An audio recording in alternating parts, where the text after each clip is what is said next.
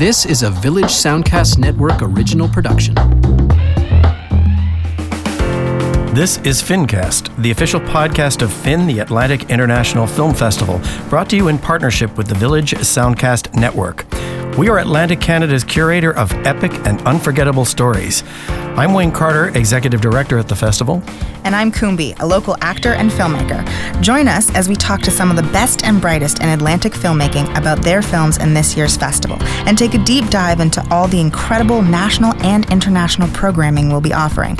You're not going to want to miss this. On this episode, we're talking to filmmakers Darcy Speidel, Danica Vandersteen, and Seth Smith about their incredible new genre film, The Crescent, the scariest movie ever shot in Atlantic Canada. It's going to keep you up all night.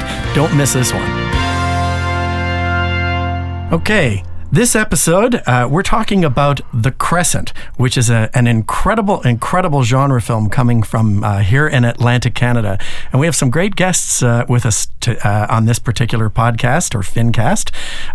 Maybe I'll let you introduce yourself. Seth? Hey, yeah, I'm Seth Smith, the director of The Crescent, and co-wrote it with Darcy Speidel.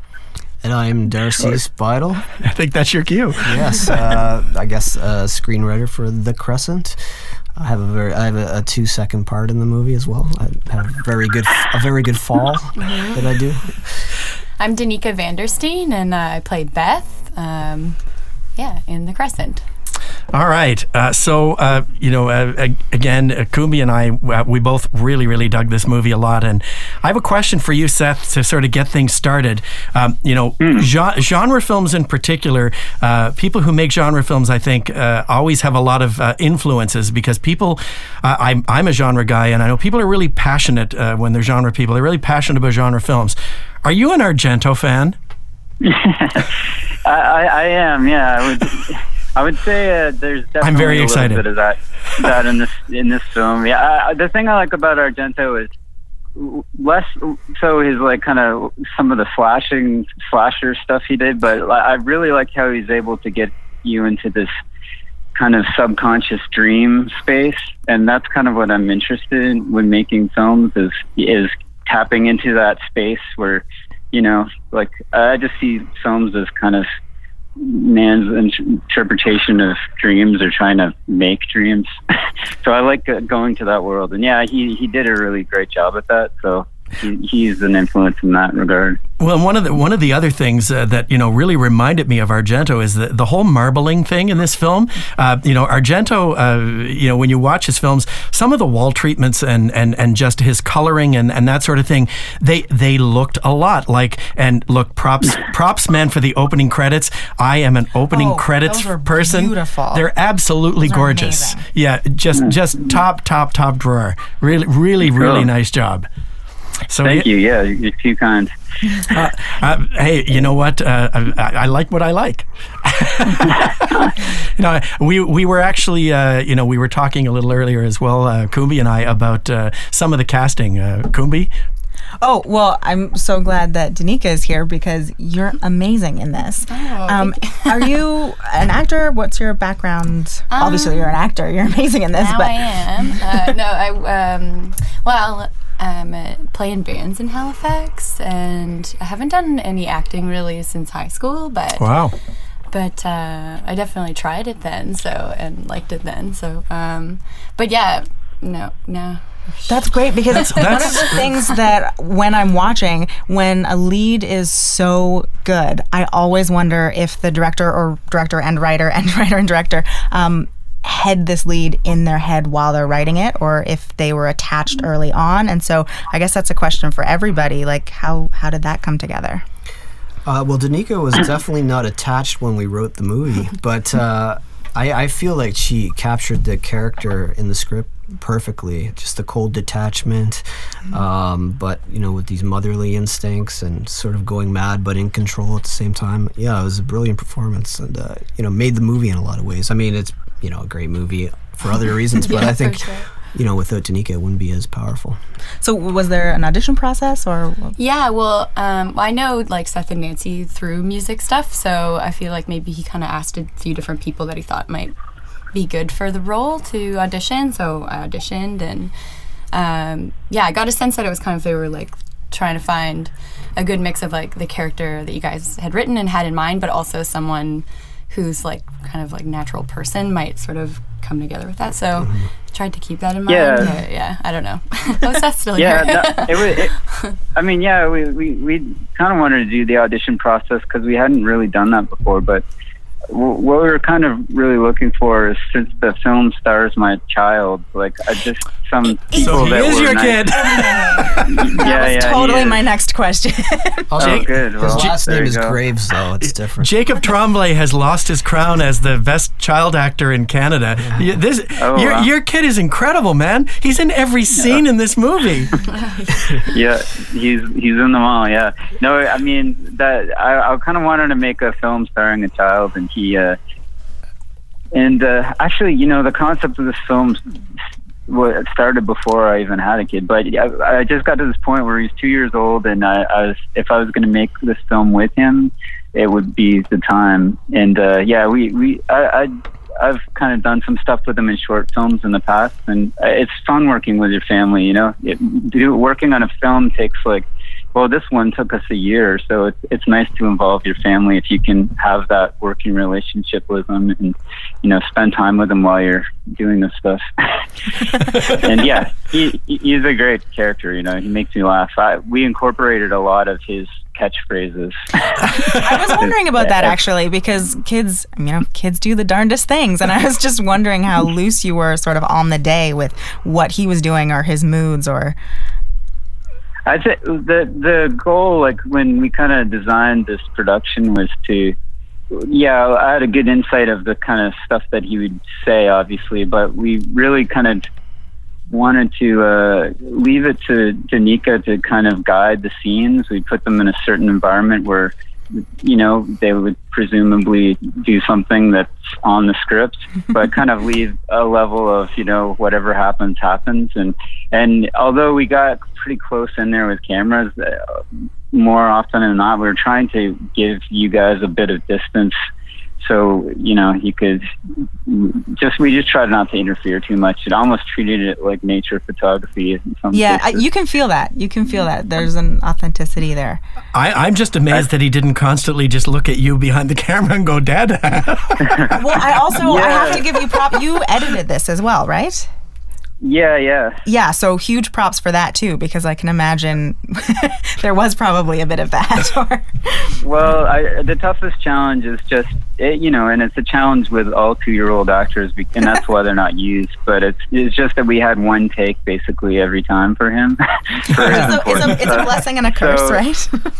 Yeah, so the trick is to edit that into something usable. So a lot of stuff didn't make it also, of course, but yeah, Danica did a really great job with him, and they got along really well. He's a 2-year-old. There were definitely some cranky moments, and you just end up the crew ended up kind of like these NASCAR mechanics. When he was like in the mood for shooting, we just all kind of race and turn on, and then when he wasn't, we kind of work on other things. That's great. Yeah, that makes sense. So just sort of shifting to the script a little bit, Darcy, you wrote the script, right? Yeah. Seth had a story that he came to me with, and we did this quickly. When did that come? Last summer? Like July? Yeah. So I wrote the script from July to September, end of September, and they shot it a week later. So that's how quickly it came together. So it's very surprising to me how close it came to that script too. I thought there'd be, with a kid you never know how it's going to play out, but we were able to get it fairly close. It was interesting. He did learn some lines, which was really. There was this scene I was there for when he did the cell phone scene. Oh yeah, where Seth actually calls him on and he's acting and he's giving these lines, and people, the crew were there, and like people were crying because his acting was so good. He was mind blowing. But yeah, so we did our best to follow the script, I suppose. The scenes were arced a certain way, and they seemed to go that way in the movie. So Seth, this is your debut feature, right?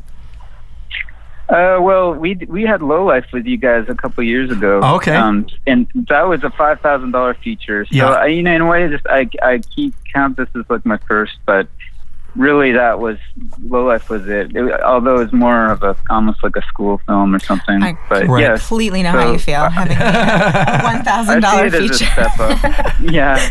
I don't know. You do what you can, right? It's the same as this. This film came. We had bigger other films that we've been trying to get financing for, but really, like, as a director, you have to keep fit. You got to shoot stuff even if you don't have money, or else what's the point? So are you now?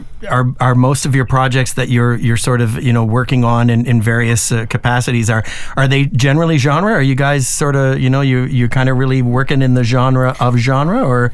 Well, I think I would say the stuff it skews a little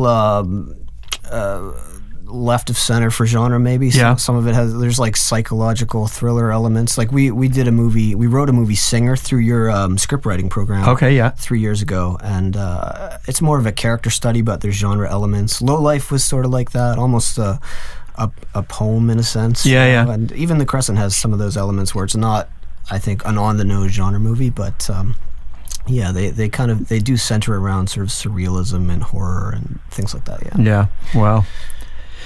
Yeah, so and you guys did. Go ahead. Go ahead. You did the. No, yeah. There's too many people with stuff to say. You go ahead, Seth. I have nothing important to say. No, really. This is your moment, man. No. Just what Darcy said. Yeah, we just like experimenting, and we want to make. There's a lot of people making films these days, and we just want to make some material that people haven't seen before, hopefully, and that touches people on a different level than your normal drama. Do you plan on continuing to make those in Atlantic, Canada, or? Yeah, I think so. If we can, it's just a matter of getting money. Movies cost money. If it were just one guy painting a picture, it would be different. But it's a big collaborative. You did an Indiegogo campaign for this, right? Or GoFundMe or something? We did. Yeah. How was that? It was good. We did one for Low Life, and we're just overwhelmed with the support. It's been wonderful. I mean, it's good. I like that we can have access to things like methods of getting private funding in this way. I feel like it's hopeful, for sure. Yeah, I like this new wave of a way of funding films. Basically, it kind of becomes even more of a community event than films already were. I think that's really cool because people get to support it, and then they feel like a part of it, and then it kind of roller coasters from there. So Seth, you did the music. Now, was that you on your own, or was there a group of musicians? Or because again, back to my comment, Argento, music's a big part of his films. David Lynch, which was another filmmaker that sort of came to mind as I was watching The Crescent, music's a big part of his film, and sound design is a big part. I'm a big sound guy. Is that music just you? Is a group of musicians? Where'd that inspiration come from? No, it's just me. There's a few tracks. I think there's a track where Danica sings on, and there's a track. There's a Dog Day track in there. But it's part of that comes from just it's a cheap production, and we can't afford to pay people for music. Well, but come on, that may be the case, but this is far elevated. Just dealing with it, this is quality stuff. This is not just this is the best that we can come up with. It's a big contributor to the film.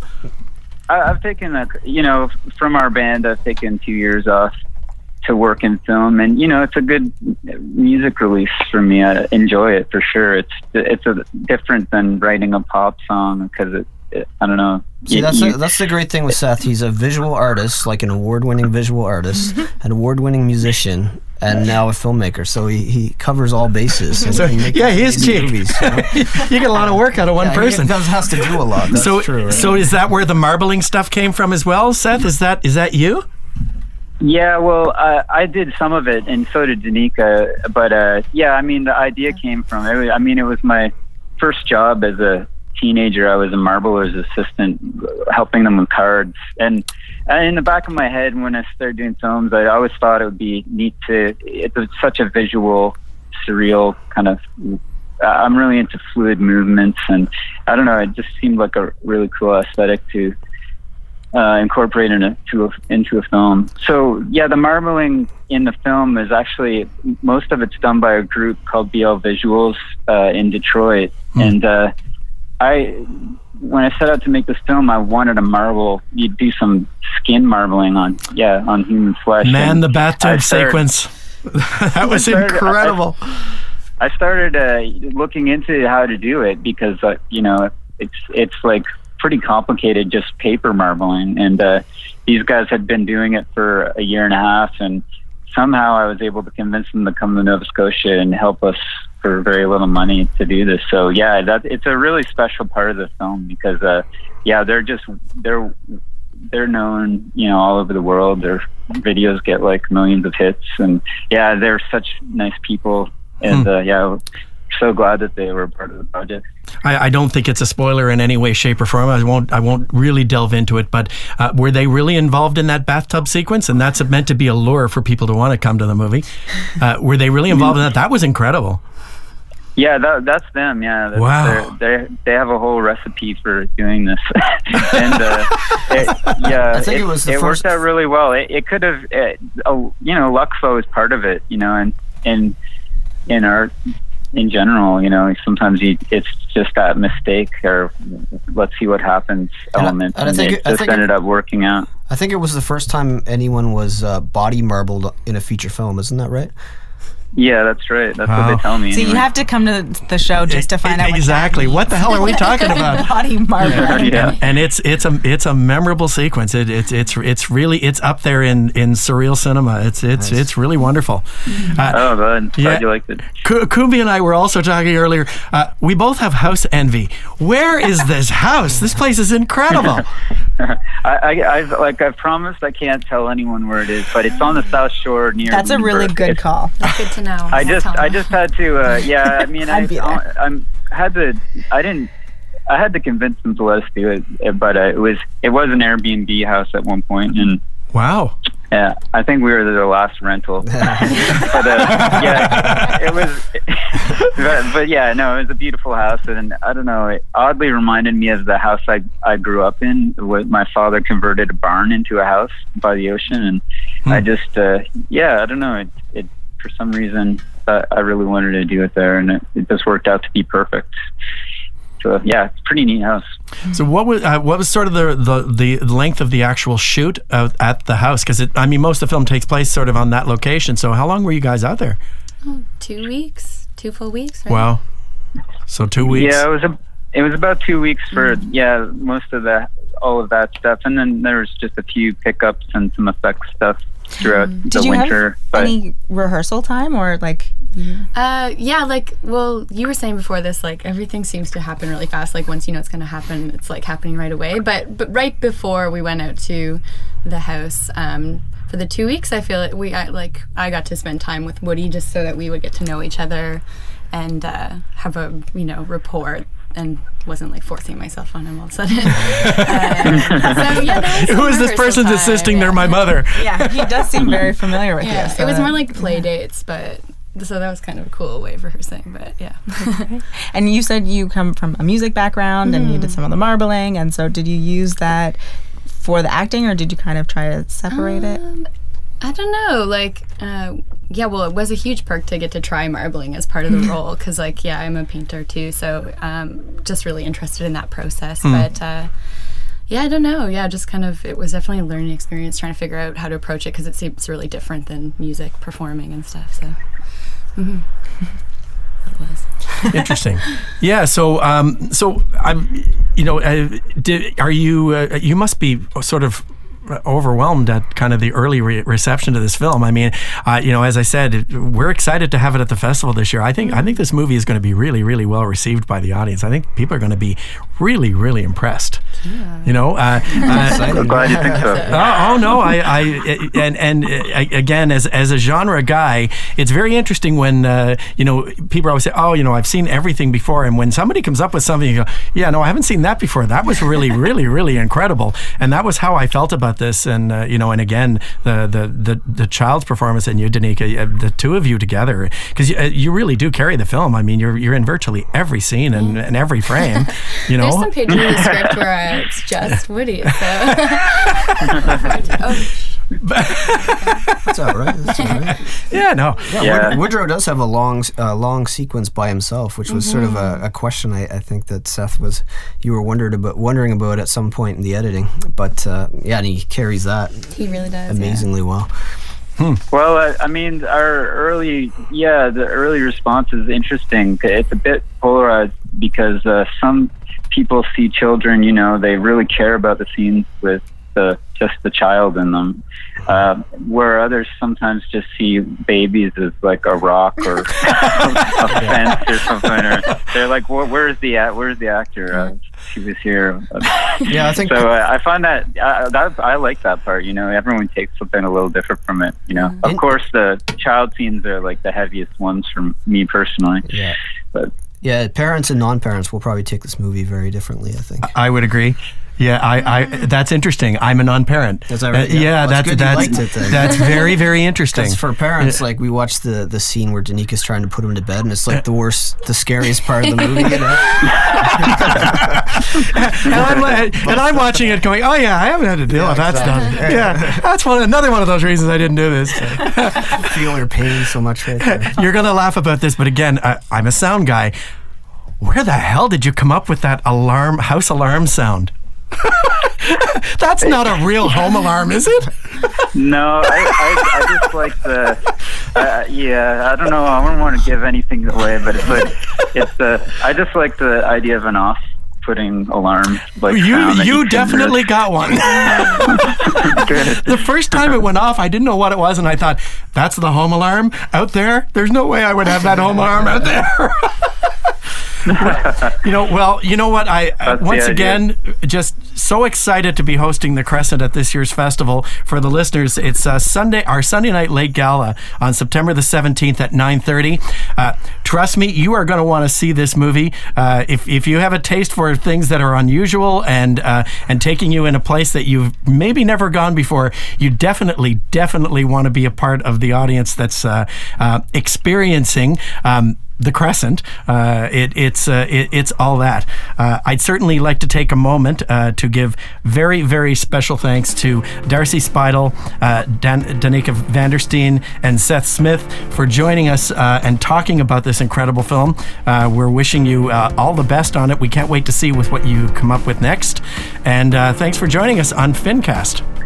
Thank you. Well, thanks so much, guys. Special thanks to Darcy Speidel, Danica Vandersteen, and Seth Smith. Join us on the next episode when we talk about the opening and closing galas of the 2017 Atlantic International Film Festival. Thanks for listening to FINcast, brought to you in partnership with the Village Soundcast Network. If you want to know more about the films, the schedule, buy tickets, anything you might possibly want to know, visit finfestival.ca. And we'll see you next time. This was a Village Soundcast Network original production.